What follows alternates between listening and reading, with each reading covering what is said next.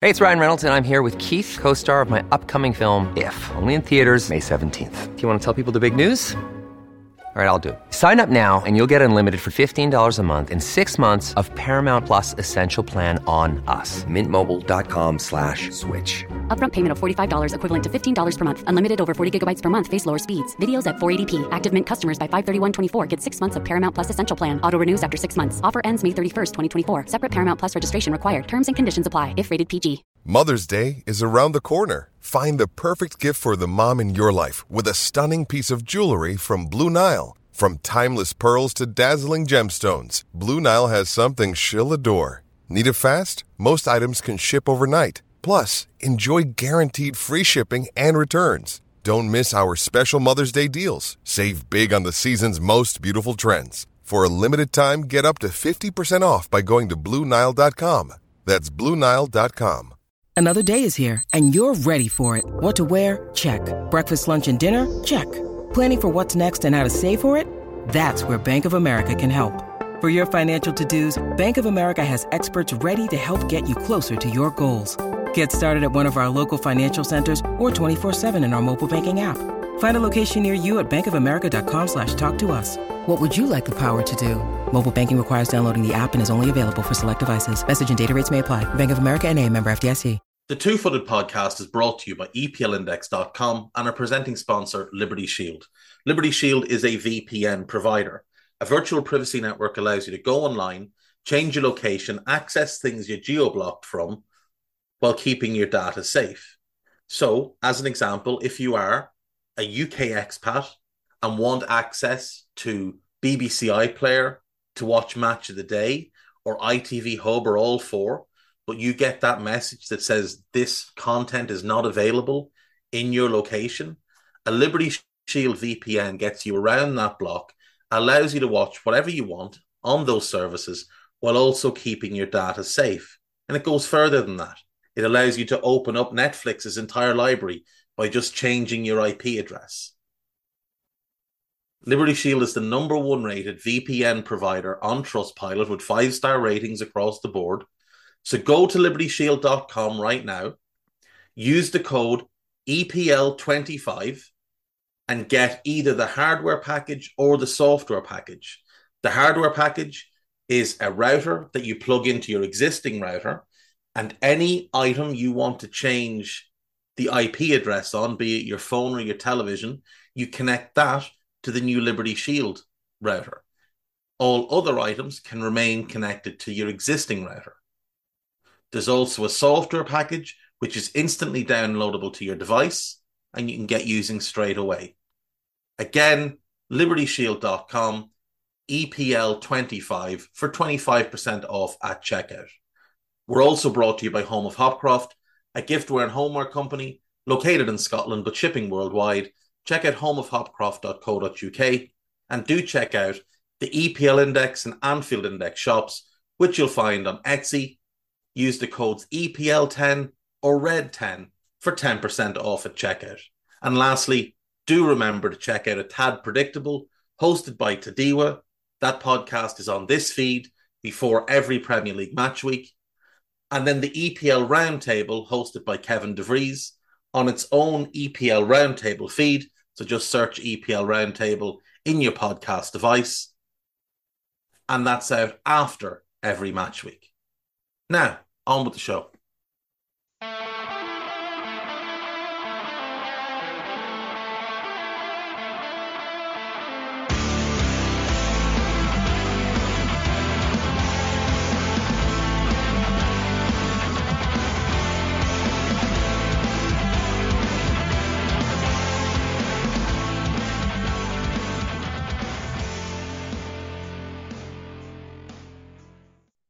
What's good, boys and girls? Two-Footed Podcast. Today is Thursday. It is the 25th of January, and it is wet. It's a miserable old day. But sure, look, it could be worse. Hope you're all well, having yourselves a pleasant day wherever you happen to be listening. We're going to start with last night's EFL Cup semi-final. Liverpool going to Fulham and getting a 1-1 draw, and thus winning the tie 3-2 on aggregate, with good performances across their backline. Solid performances in midfield. And exciting performances from Darwin Núñez and Luis Diaz. Now, Liverpool made this far harder than it needed to be and missed a couple of great opportunities that should have sealed the game. Luis Diaz early in the second half should have doubled the Reds' lead to 2-0 after he had made it 1-0 in the first half. But he blew that chance. And then they got a good counter-attacking opportunity off a Fulham miss when Fulham hit the post. Ball broke to Núñez. He carried it well, picked the right option, fed Harvey Elliott. And unfortunately, Elliott just didn't have the composure and shot straight at the goalkeeper when had the ball been on his left foot, he absolutely scores. On his right foot, he doesn't have the confidence. But Liverpool should have had that game wrapped up. Fulham got back into it. Issa Diop with a close-range goal after good work from Harry Wilson. But the Reds held on and they go through to the final where they will face Chelsea. This will be the third EFL Cup final between the two sides. In 2005, they faced off on the 27th of February at the Millennium Stadium in Cardiff. Liverpool went 1-0 up in the first minute through John Arnorisa. Then a Steven Gerrard own goal on 79 minutes sent the game to extra time. Didier Drogba put Chelsea 2-1 up. Mattia Kezman made it 3-1. And Antonio Núñez pulled one back to make it 3-2, but Liverpool couldn't find an equaliser. And the Jose Mourinho era at Chelsea began with silverware. They played again in 2022. Obviously, they played in both cup finals that year. But this time, Liverpool managed to win on penalties after a 0-0 draw. Everybody took a penalty. Liverpool won the penalty shootout 11-10. Caoimhín Kelleher, the hero of the day for Liverpool, did not actually save any of the 11 penalties that he faced. 10 went in and Kepa blazed his over the bar, but Kelleher did score his penalty and, to his credit, was quite composed during the game. Liverpool will be hoping for a repeat of 2022. Chelsea will be hoping for a repeat of 2005. Personally, I'm hoping for a repeat of neither. I'd like this game to be won within the 90 minutes. And that's just me. And obviously, I am moderately biased and I would like Liverpool to win the game within the 90 minutes. Should be a fun one. This will be Liverpool's 14th appearance in the League Cup final. They have 9 wins, which is the most of anybody. They won it in 81, 82, 83, and 84. Again in 95, the Steve McManaman final. They won it in 2001 as part of a treble under Gerard Houllier. They won it again under Houllier in 2003. Then they had a 9-year wait to win it again under Kenny Dalglish, who'd been part of the teams as a player that won it from 81 to 84. And then they won it in 2022 for the first time under Jurgen Klopp. They lost the finals in 1978. They were beaten 1-0 by Nottingham Forest in a replay. They lost in 87, beaten 2-1 by Arsenal. They lost that game in 05. And they lost in 2016 to Pep Guardiola's Manchester City. Was it Pep Guardiola's Manchester City? It might have been Pellegrini's Manchester City. I think it was Pellegrini's Manchester City. It was Manuel Pellegrini's Manchester City. Guardiola took over the next season. Chelsea, on the other hand, this will be their 10th appearance. They won in 65. They defeated Leicester City. That was a two-legged final back then. It was a two-legged final up until 1966. But Chelsea beat Leicester 3-2 in aggregate in 65. Then they had to wait till 1998 to win it again.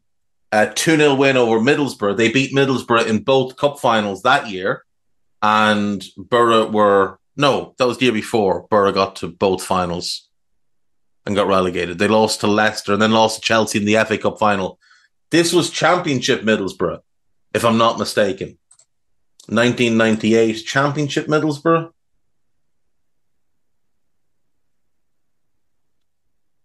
Yeah, Championship Middlesbrough. And Chelsea won 2-0 after extra time.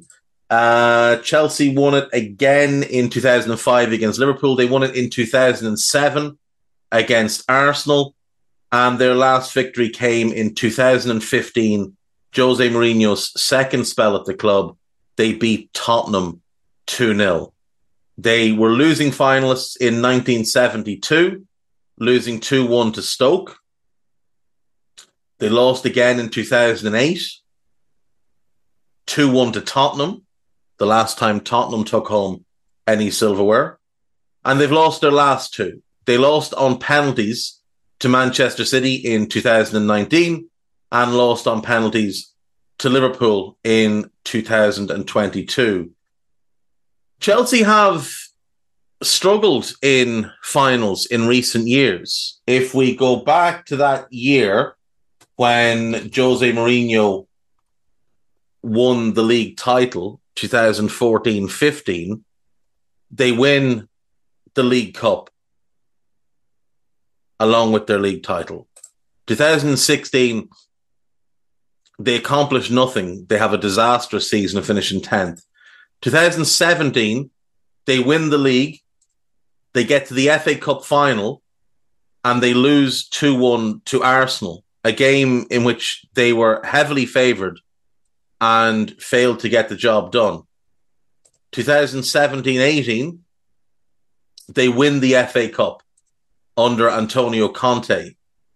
They defeat in the final Manchester United 1-0. 2018-19, they get to the final of the EFL Cup, where they are beaten by Manchester City. That's the famous game in which Kepa refused to leave the pitch for the penalty shootout and subsequently tanked his Chelsea career. 2019-20 then, they get to the FA Cup final. They're heavily favoured and they lose to they lose to Mikel Arteta's Arsenal. They're managed by Frank Lampard. They lose to Arteta's Arsenal, the only silverware Arteta has won thus far. 2021, managed by Thomas Tuchel. Obviously, they win the Champions League final that year, beating Manchester City. But we're looking at domestic finals here. They get to the FA Cup final, heavily favoured, and somehow lose 1-0 to Brendan Rodgers' Leicester City. 21-22, they get to both domestic cup finals and lose both domestic cup finals to Liverpool. Now, that's not to say that Liverpool have themselves been flawless in finals, because under Jurgen Klopp, they haven't been flawless in finals. They've gotten to a lot of them. So a rundown here of Liverpool and their record in semi-finals under Jurgen Klopp, and it is really, really impressive. In 2016, they reached the EFL Cup and Europa League finals. In the EFL Cup, obviously, they lose to Manchester City on penalties. In the Europa League, they lose to Sevilla. I should have mentioned in Chelsea's finals, they did also win a Europa League in that time, defeating Arsenal. So 2016, Liverpool get to two finals and lose both of them. 2017, they do not get to a final. They lose in the semi-final of the EFL Cup, I believe, to Southampton. Yeah. Somehow lose 2-0 on aggregate to Southampton. 2018 then, they get to the final of the Champions League. And of course, they lose to Real Madrid. 2019, they get to the final of the Champions League and they beat Tottenham Hotspur. 2020, they don't get to any finals. but they did win the league. 2020, 2021, no finals again. Then 2022, they get to the final of the Champions League and lose to Real Madrid. They get to the final of the FA Cup and beat Chelsea. They get to the final of the League Cup and also beat Chelsea. And now this year, they are in another final and playing once again against Chelsea. So 1, 2, 3, 4, 5, 6, 7, 8, 9. This is the 9th final under Jurgen Klopp. They've got a losing record. So, not great in finals, without question, not great. But hopefully this season they can get themselves yet another bit of silverware to add to the ever-growing collection that sits at the AXA training ground and at Anfield. Right, Asian Cup. We had games yesterday. We have games ongoing right now. Oman are beating Kyrgyzstan 1-0, and Saudi Arabia and Thailand are drawing 0-0. Now, we're 35 minutes into both of those games as we speak. If Oman win, they will qualify out of the group stage as one of the best third-place teams. And Indonesia would lose their spot and drop out. And Indonesia and China would be the 2 third-place teams that don't advance. So where we stand with the Asian Cup is that Qatar and Tajikistan are through. Australia, Uzbekistan and Syria are through. Iran, United Arab Emirates and Palestine are through. Iraq and Japan are through. Bahrain, South Korea and Jordan are through. Saudi Arabia and Thailand are both through. And then we find out with this game, Kyrgyzstan versus Oman, who that final team through will be. So Tajikistan will play United Arab Emirates. Iraq will play either Oman or Indonesia.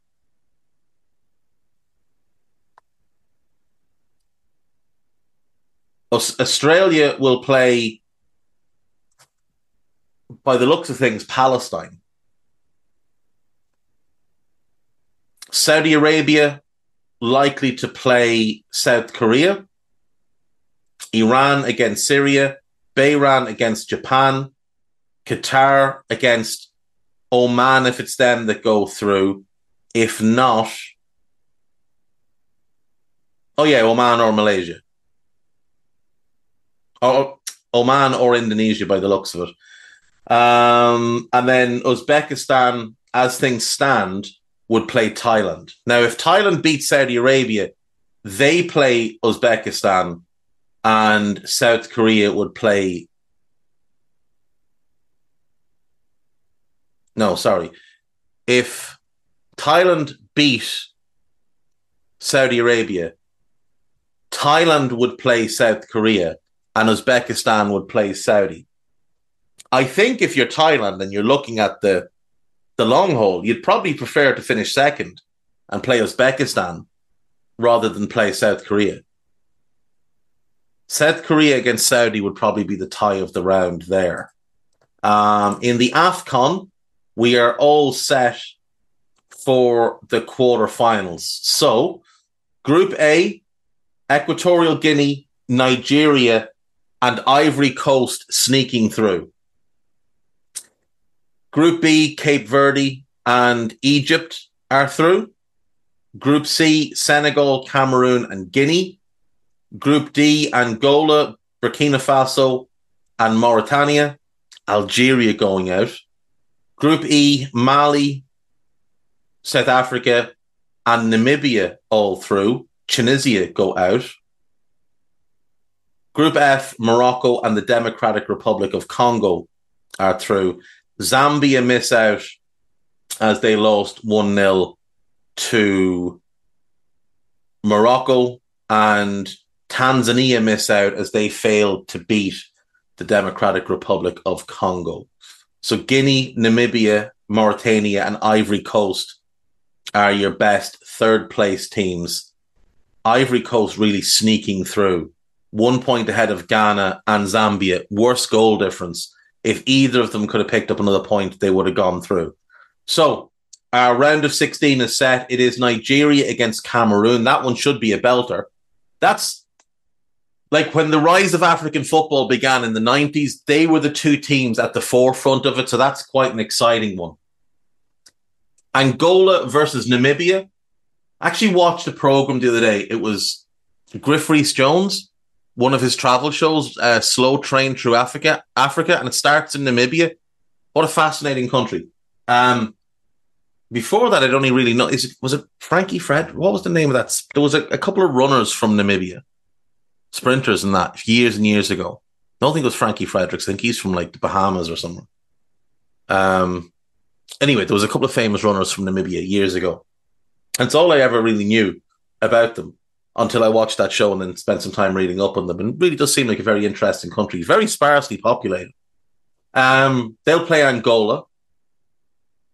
Cape Verde against Mauritania.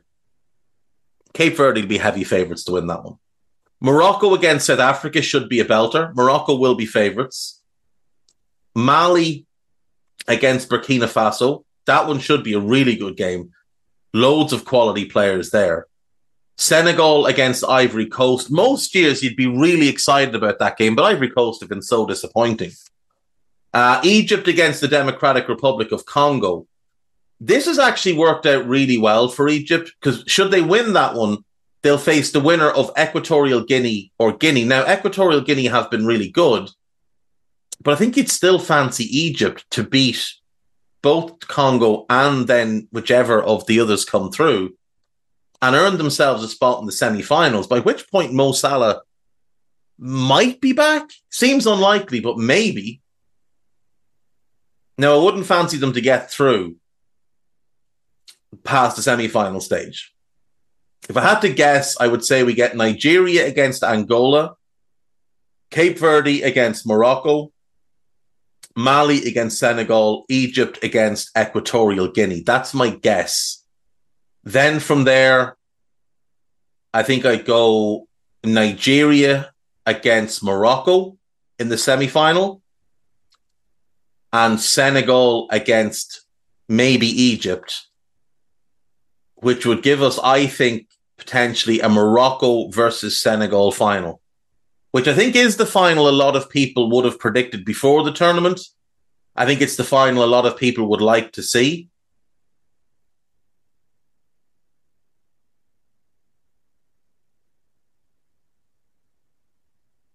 It's shaping up to be a really, really good competition, as is the Asian Cup. Still some uncertainty there with those two games going on, obviously. But both are shaping up well. We'll take a break. When we come back, we've got a couple of questions. Not many today. A little bit disappointed. Only a couple today. So I'll see you soon. When you need mealtime inspiration, it's worth shopping Kroger, where you'll find over 30,000 mouth-watering choices that excite your inner foodie. And no matter what tasty choice you make, you'll enjoy our everyday low prices, plus extra ways to save, like digital coupons worth over $600 each week. You can also save up to $1 off per gallon at the pump with fuel points. More savings and more inspiring flavors make shopping Kroger worth it every time. Kroger, fresh for everyone. Fuel restrictions apply. Right, welcome back. So, we only have two questions today. So, the first one is Fact 1977.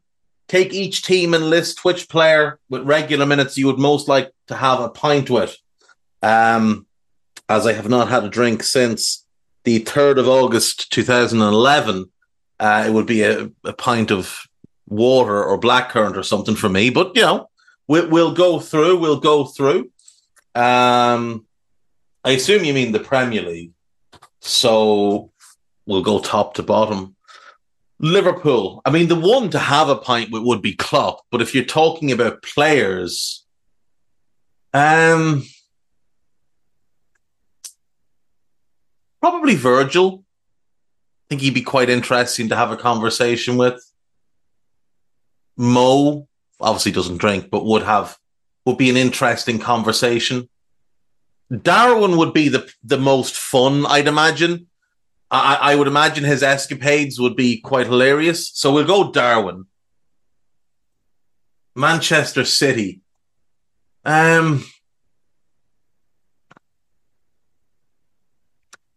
Bernardo Silva, because I'd like to see what he'd be like.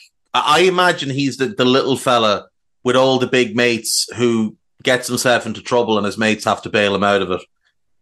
So I'd be quite interested to see how that works. Aside from him, KDB would be an interesting conversation, I think. Arsenal. Rice looks like the type of lad you could get drunk and then put in a shopping trolley and just bring him somewhere random and leave him there, and it'd all be very funny. So we'll go Declan Rice. Aston Villa. Diego Carlos. I think there could be pandemonium. Tottenham. Christian Romero. Imagine the scraps. They'd be tremendous. West Ham. Souček would be good crack, I think. I think we'll go Souček. Or maybe Jared Bowen. I reckon Jared Bowen might be good fun. Brighton. Matoma. I think he'd just be hilarious. Manchester United. Bruno Fernandes, for similar reasons to Bernardo Silva. Lisandro Martinez, because you're definitely ending up in a scrap. Slabhead Maguire, I reckon, could be good crack in a night out. Chelsea. I'll say Enzo. I'll go Enzo. Newcastle, Joelinton is definitely the clear option at Newcastle. Actually, the clear option at Arsenal is probably Aaron Ramsdale, who you could just imagine getting up to all manner of madness. Wolves. Craig Dawson. It's proper old school. Think you'd have a good laugh with him. Bournemouth.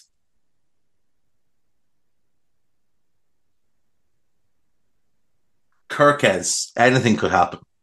Yeah, Kirkes. Or Barney. Ukrainians are a bit nuts. Fulham, Adama Traore. Just to watch him pose and preen.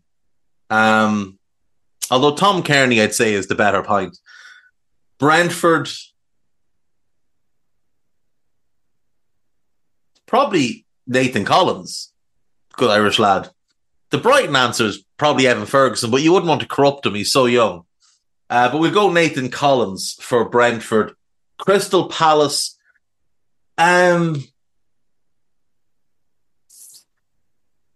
Joachim Anderson. Yeah, Joachim Anderson. Forest. I'm going to say Joe Worrell or Chris Wood. Actually, Chris Wood. Yeah, Chris Wood, a Kiwi. You'd always have a good laugh with a Kiwi.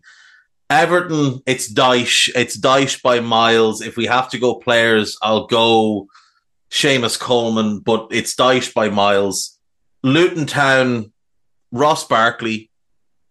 I don't know why. I'd like to sit down and talk with Ross Barkley. Burnley. Jay Rodriguez? Yeah, we'll go Jay Rodriguez. And Sheffield United, I believe, I won't say that. There's a player there who's had some problems in the past, but I believe he's off the booze. I will say Ollie McBurney. Something mad would happen with Ollie McBurney without question, so we'll go with him. Then our second question, which scenario would you take in regards to Joe Gomez scoring his first goal for Liverpool? Scenario A, he scores a 90th minute winner in the league, in which those 3 points guarantee a league title. Scenario B, a 90th minute winner in a Champions League final. Or scenario C, he stays with us for the best part of his career. It's the last game of the season. Joe is 33, and both him and the club have agreed not to renew his contract, winning comfortably 3-0 with 20 minutes remaining, and the manager decides to pull off the striker for a defender, throws Joe up front, and Joe bags himself a hat-trick in the last 20 minutes. Do you know, I'm going A. Joe Gomez scores the winner that wins us the league title. The Champions League, I'll take that either, but I'll go with the league. Yeah, Joe Gomez scores the winner to win us the league. That is all the questions there is for today, as far as I'm aware. I haven't seen anything else come in on Twitter. They're the only two on Discord. I haven't really been paying enough attention to Twitter, but so if you did send anything, send it again. I'll get to it next week. Rather than just go straight to another break, what we'll do, what I wanted to quickly do, I did see Dougie Critchley, who's generally wrong about most things, put together his England team on form. So if England were picking a team based on current form, what would it be? And of course his was wrong, so I thought I'd correct it. He picked Pickford in goal. And to be fair, Ramsdale isn't playing, Nick Pope is injured, Dean Henderson has been pretty hit and miss for Palace. So by default, it probably is Pickford. Right back is Trent. Left back is Joe Gomez. He had those right in his defence. He went Konza and Branthwaite at centre-back, which I do agree with, but Konza is playing as much right back as centre-back. Branthwaite's definitely in. And Konza, I think you have to put in because he's playing really well. So we'll go with Ezri Konza. So Trent, Konza, Branthwaite, Gomez. Solid backline. But then in midfield, he just went haywire. He picked Cole Palmer in a midfield three with Declan Rice and Jude Bellingham. Now, anybody who's ever watched a game of football knows that midfield is not working. They also know that Cole Palmer is not a midfielder. And he is playing as a final third player for Chelsea in a front four, oftentimes as the 9, sometimes as the 10, most times as a right winger. But he's definitely not a midfield player. Declan Rice also hasn't been good of late. So on form, there's no argument in favour of Declan Rice. He hasn't been good since before Christmas. He's had a lot of poor games. So I'm not really sure how Declan Rice would get in. You know? But a player who is playing exceptionally well and on form, therefore, would be in is Curtis Jones. He's playing out of his skin. So you'd have to go with Curtis Jones. Jude Bellingham is an obvious one. But who's the third midfielder on form? Well, there's no one at Liverpool other than Jones. There's no one at City. Rice isn't in good form. There's no one at Villa. No one at Spurs. Ward-Prowse has been up and down. Nobody at Brighton. Nobody at United. Could you make a case for Conor Gallagher? You probably could. Don't think I would, but you could. Lewis Miley's been very good for the Toon, but he's not an every game starter. Nobody at Wolves. Lewis Cook, he's been really good for Bournemouth. I think he'd have a strong case. Harrison Reed's up and down. No one at Brentford. Will Hughes hasn't been good enough. No one at Forest. James Garner's been pretty good, but not good enough to make a case for. Ross Barkley has been really good for Luton. No one at Burnley. No one at Sheffield United. I don't really want to pick Ross Barkley. So what we're going to do is we're just going to go on form. I'm going to throw positions out the window. Stick Archie Gray in midfield. No. Declan Rice has not been good of late. But no other England midfielder other than Conor Gallagher has either. And I can't play a midfield three of Bellingham, Jones and Gallagher. It's not going to work. It's just not going to work. So by default, Declan Rice does have to get in, unfortunately. Now up front, he went with Kane. Fair enough. Harry Kane's been great. He picked Phil Foden on the right-hand side. And obviously a lot of Arsenal fans got upset by this because, where is Jared Bowen?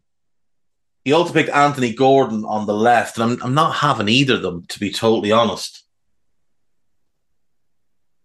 I think you have to go with Jared Bowen as one of your wide forwards.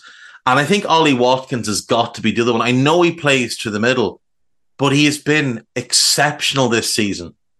So we're going Bowen, Kane, Watkins as our front three.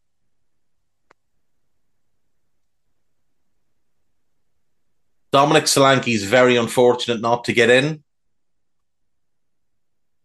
But Bowen, Kane, Watkins will be the front three I'd go with on form. Bellingham, Rice, Jones in midfield. Bellingham and Jones are no-brainers. Rice, he's a no-brainer of a different type, but it's because there's no other good option. The defence should pick itself. Even though Konza, like I say, plays as much right back as centre back. I wonder actually what his breakdown of appearances is this season. When Diego Carlos is fit, Diego Carlos generally plays. So Konza goes right back. But he has played, quite a bit at centre back as well, obviously. Something about those Charlton defenders, him and Gomez, they're just very versatile, very clever players. So he's had 18 games at centre-back and 12 at right-back this season. And obviously, Carlos missed a chunk of the season with an injury.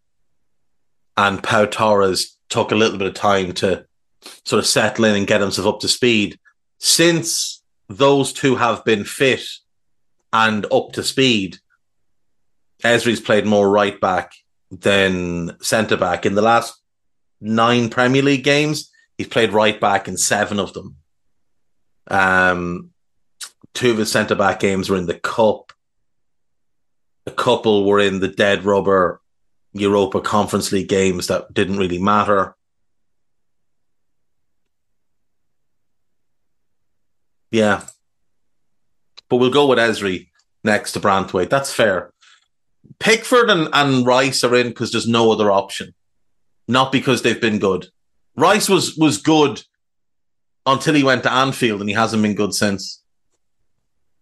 Endo must have snatched the soul of him. We'll take another break. When we come back, we'll wrap up with the Gossip Short Pod today. See you in a sec. Right, welcome back. So, we have a small bit of breaking news. It's important to me, though. Sheffield United have completed the signing of Irish teenager Sam Curtis, who you've heard me talk about on this podcast before. Young right-back or centre-back from St. Patrick's Athletic. I think he'll be a right-back for Sheffield United. I think he's one of the most promising young Irish players around right now. Only 18. He's been playing League of Ireland since he was 15. Recently voted Young Player of the Year in the Irish League, youngest player ever to win that. Already has 60 senior games under his belt at just 18. He's won the FAI Cup twice. He has been capped by Ireland at under 15, under 17, under 18, under 19 and under 21 level. I'm very, very excited to see how his career develops. His brother Ben is also a very talented player who stepped away from the game for a while to focus on his mental health. Another very talented one, though, that might find his way to England in the near future. St. Pat's have done a really impressive job developing young players of late. James Abankwah, another one that came through their system. He's at Charlton on loan from Udinese, another one I have high hopes for. The one to keep an eye on, though, for the next Irish kid to come from St. Pat's is Mason Melia, a young kid from Wicklow, who actually broke Sam Curtis's record as the youngest player to play in the League of Ireland. Very, very talented. Very, very talented. And I think he's one that will get a move across the water quite soon. And there's been some rumours that Brighton are looking at him and a couple of other clubs. Really, really talented. It's an exciting time for Irish football. The national team is crap, but we've got a real crop of talented youngsters coming through. So that's getting me quite interested again. Celtic have turned down a bid from Atletico Madrid for Matt O'Reilly, the former Fulham midfielder who plays for Denmark. Really good player. He's been outstanding since moving north of the border. And you can see why Atleti would want him. Atleti really are going in on rebuilding their midfield. They have agreed a deal for Arthur Vermeeren. They are apparently close to a deal for Federico Redondo and looking for Matt O'Reilly as well. Wouldn't be surprised if they came back in the summer to do a deal there. You could imagine that's a move he would like to make. That's a huge club and a huge opportunity. He was very, very good when Celtic played Atleti in the Champions League this year, which is obviously one of the games that will have caught the eye. Eric Dyer made his debut for Bayern Munich last night in their 1-0 win over Union Berlin. He came off the bench, I believe, for Dayot Upamecano at half-time, and then gave an interview where he put on a ridiculous accent. One that will go into the Hall of Shame along with David Moyes and Joey Barton. It's absolutely shocking. The FA have launched an investigation into the circumstances leading up to the death of Sheffield United's Matty Cusack. Folks, the more I hear about what took place, the more horrified I am at what may have gone on behind the scenes at Sheffield United. And I do think there's major questions to be asked, and I really do think that the ugly things are going to come out. Zvonimir Boban has quit his job as technical director of UEFA in protest at Alexander Seferin's intention to stay on for a further term as president. Seferin was elected in 2016, replacing Michel Platini. And one of the reforms he put in place was a 3-term limit for all executive appointments. However, he is trying to change the rule to remain in power until 2031, and Boban has called this move beyond comprehension. Yeah, I mean, look, Seferin is in his second term. He would be due to step down in 2027.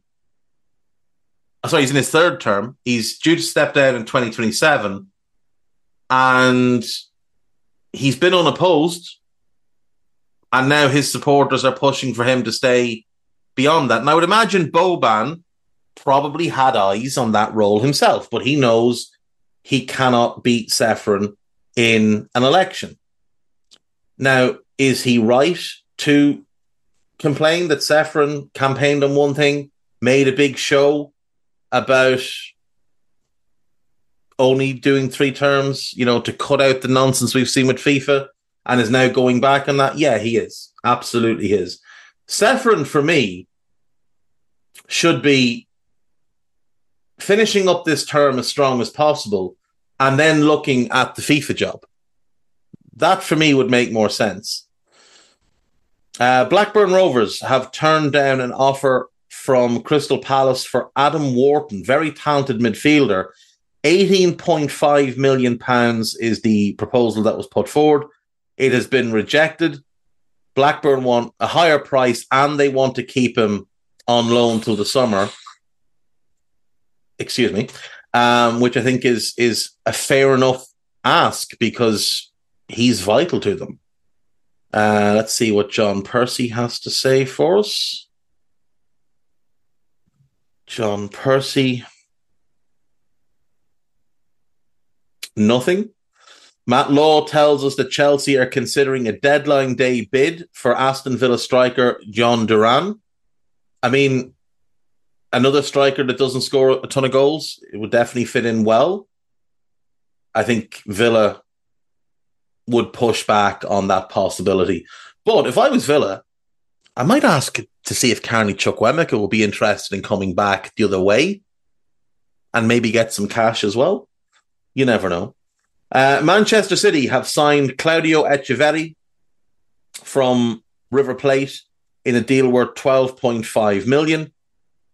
He has signed a contract until 2028, and then he has headed back to River until the end of this calendar year. So he will join City in January of 2025, an exceptionally talented young player that I think City have jumped ahead of a lot of clubs to snap up. Marlon Gomes is leaving Vasco da Gama to go to Shakhtar Donetsk. 12 million plus potential 4 million in add-ons. Nemanja Matic is on the move again. He is going to Lyon. Contract until 2026.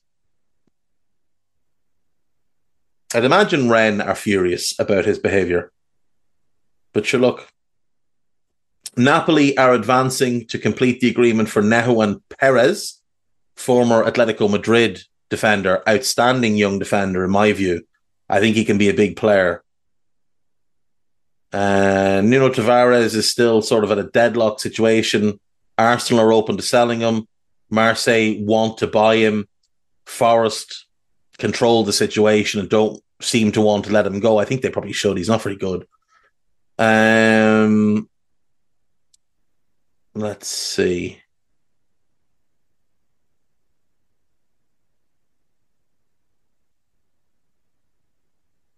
Pep Guardiola has confirmed that City have no plans to replace Calvin Phillips. Okay. Simone Profundi, a young Italian, very, very talented player, is going to Luzon on loan from Udinese with a buy option. Now, that's a little bit of a strange one because I remember about 6 months ago hearing a podcast that's kind of focused on the Italian national team. And he was one of the players that they were saying was, definitely part of the future for Italy. They were comparing him to players like Lorenzo Insigne. And The Guardian back in October named him as one of their 60, the best 60 young talents. And Udinese have seemingly just decided to let him leave. Left-footed, plays off the right, cuts in field, loves to shoot, creative player, very, very talented. Like a lefty Insigne, same kind of, slight, short and kind of slight build, but looks like he could become quite, that short, stocky type.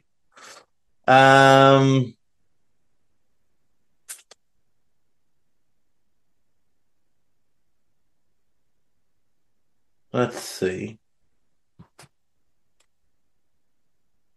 What else do we have? Ange Postecoglou has confirmed that James Maddison is available to start against Man City, as is Kulusevski. So it's only Lo Celso, Manor Solomon, and Alejo who are going to be missing. Gabriel Mascardo has completed his move to PSG. I think that's a bad move for him. Christopher Nkunku is back in training, which is positive for Chelsea. Arthur Vermeeren has landed in Madrid today to complete his deal and join Atletico Madrid.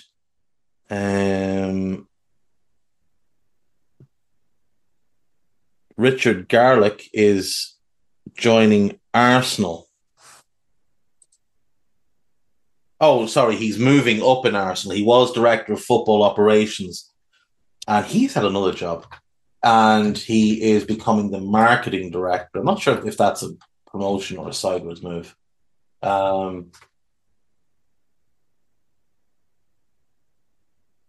Managing director, not marketing director. Managing director. Okay, that makes a lot more sense.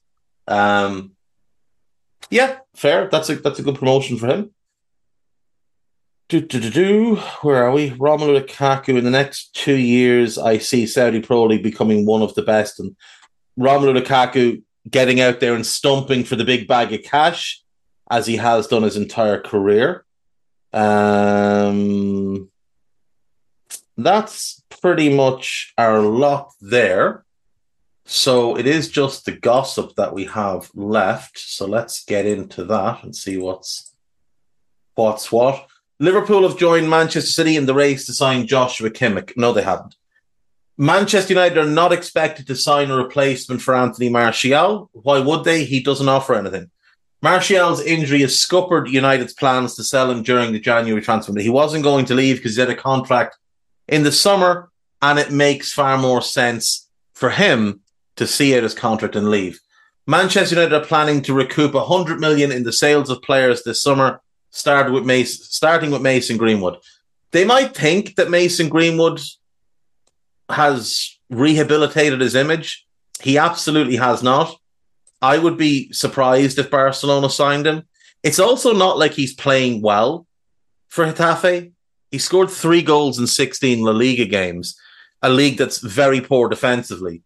I don't know what 100 million worth of Manchester United players looks like. Bayern Munich have ended their pursuit of Kieran Trippier. That's probably wise. Miguel Almiron is a target for Al Shabab, but has told Newcastle he does not want to leave. Okay. Chelsea are considering a move for John Duran.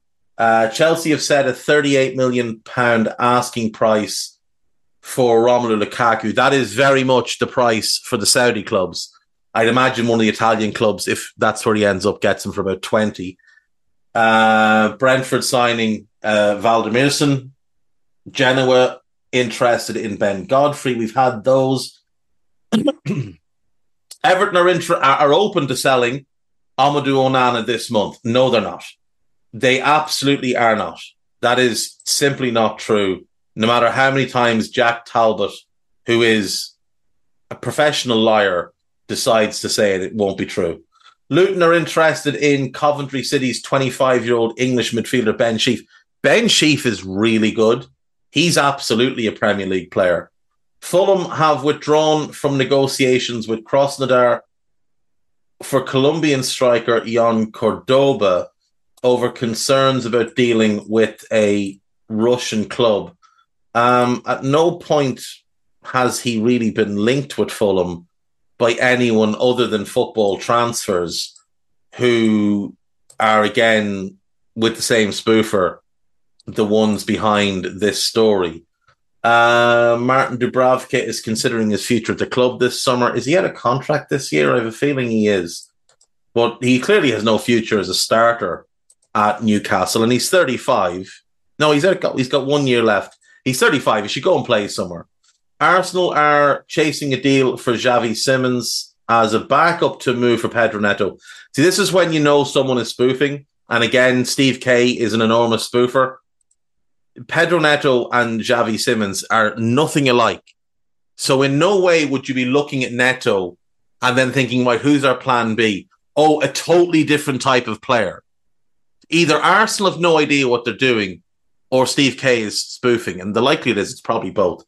Coventry City's English midfielder Callum O'Hare is out of contract this summer and been monitored by Southampton, Burnley, and Leicester City. He's a really good player as well. I had hoped he would sign a new deal with Coventry and stay there. He came through the Villa Academy. He's been really good since joining Coventry. He's had some injury issues. I'm still hoping that Ireland will take a look at him and decide to call him up because he does qualify to play for us. And at 25, he would. He's only approaching his prime. I'd very much be in favour of Ireland landing him. He'll be a Premier League player soon. It's a shame for Coventry if they lose him for free. It really is. If they'd had him last year, they would have come up. They'd had, because he missed so much of the season with injury. What did he play? 11 games all season. They'd had him, Hammer, and Sheaf. That would have been the best midfielder in the Championship last season by a considerable margin. They've done such a good job with the recruitment there. Really, really is impressive what Mark Robbins has done on a very, very small budget for the most part. You see some of the sales they had in the summer, like Gyökeres and Hammer, and how well they've put that money back into the team. Now, a couple of misses along the way, but of the ones they signed in the summer, Milan Van Uyk looks a real player. And I'd have faith that Bradley Collins comes along, that Sakamoto continues to get better. He's, 26, 27 now. But he looks a good player. Ellis Sims, I think, is one you can have confidence in what he will become. They signed Haji Wright. Hasn't been great this season, but again, he's one I think that once he settles properly, he will do well. I'm very impressed regularly with what I see from Coventry, and Callum O'Hare is one that always does stand out. Right, folks, that'll do me for today. I'll see you all tomorrow. Take care of yourselves. Bye-bye.